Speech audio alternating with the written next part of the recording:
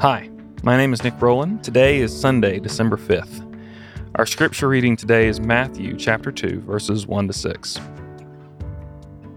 After Jesus was born in Bethlehem in Judea, during the time of King Herod, Magi from the east came to Jerusalem and asked, "Where is the one who has been born King of the Jews?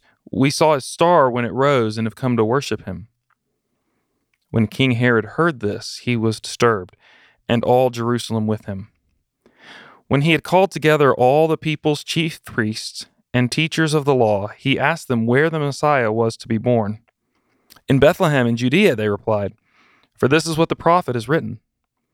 But you, Bethlehem, in the land of Judah, are by no means least among the rulers of Judah. For out of you will come a ruler who will shepherd my people, Israel." I love election cycles. I get sucked into them every time. I love the ritual of that Tuesday. I have a regular election results watch meal, a big bowl of homemade chili. It seems like that November day never fails to be overcast and cool. No matter how nasty the campaign was, I'm filled with a sense of anticipation and wonder as I watch the results come in.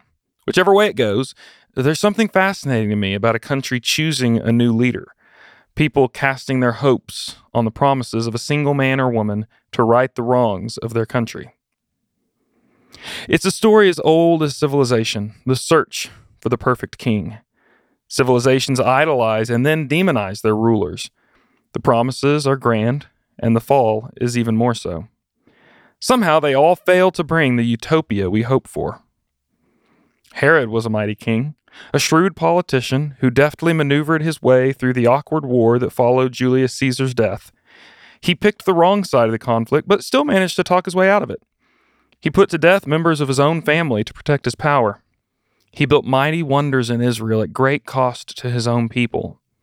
He was very much like all other human kings. And it is in the shadow of the towering King Herod that a baby came to be born in Bethlehem. But he was to be a king unlike the kings of the world. Micah told about this king beforehand.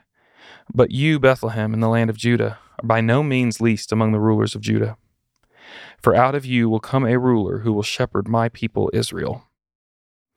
The image goes all the way back to Moses. The man who would lead Israel was taken from a palace in Egypt and had to become a shepherd. Caring for helpless creatures was God's training for leadership. This model of leadership is picked up by King David, who, after being anointed the future king, had to return to his flocks before his time to reign arrived.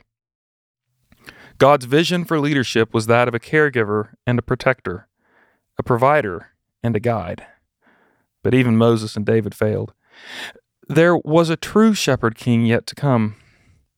Born in Bethlehem, under the jealous watch of a king ready to kill to preserve his power, the true king was coming into the world, and death itself would not keep him from those he came to lead.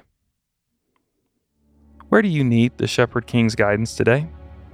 Do you need him to lead you to rest? Do you need his provision? Do you need his protection? Unlike all other rulers, this one will never fail you. You can trust him. Spend some time praying to King Jesus, thanking him for his kind rule and asking for his kingdom to come in your life and in your world.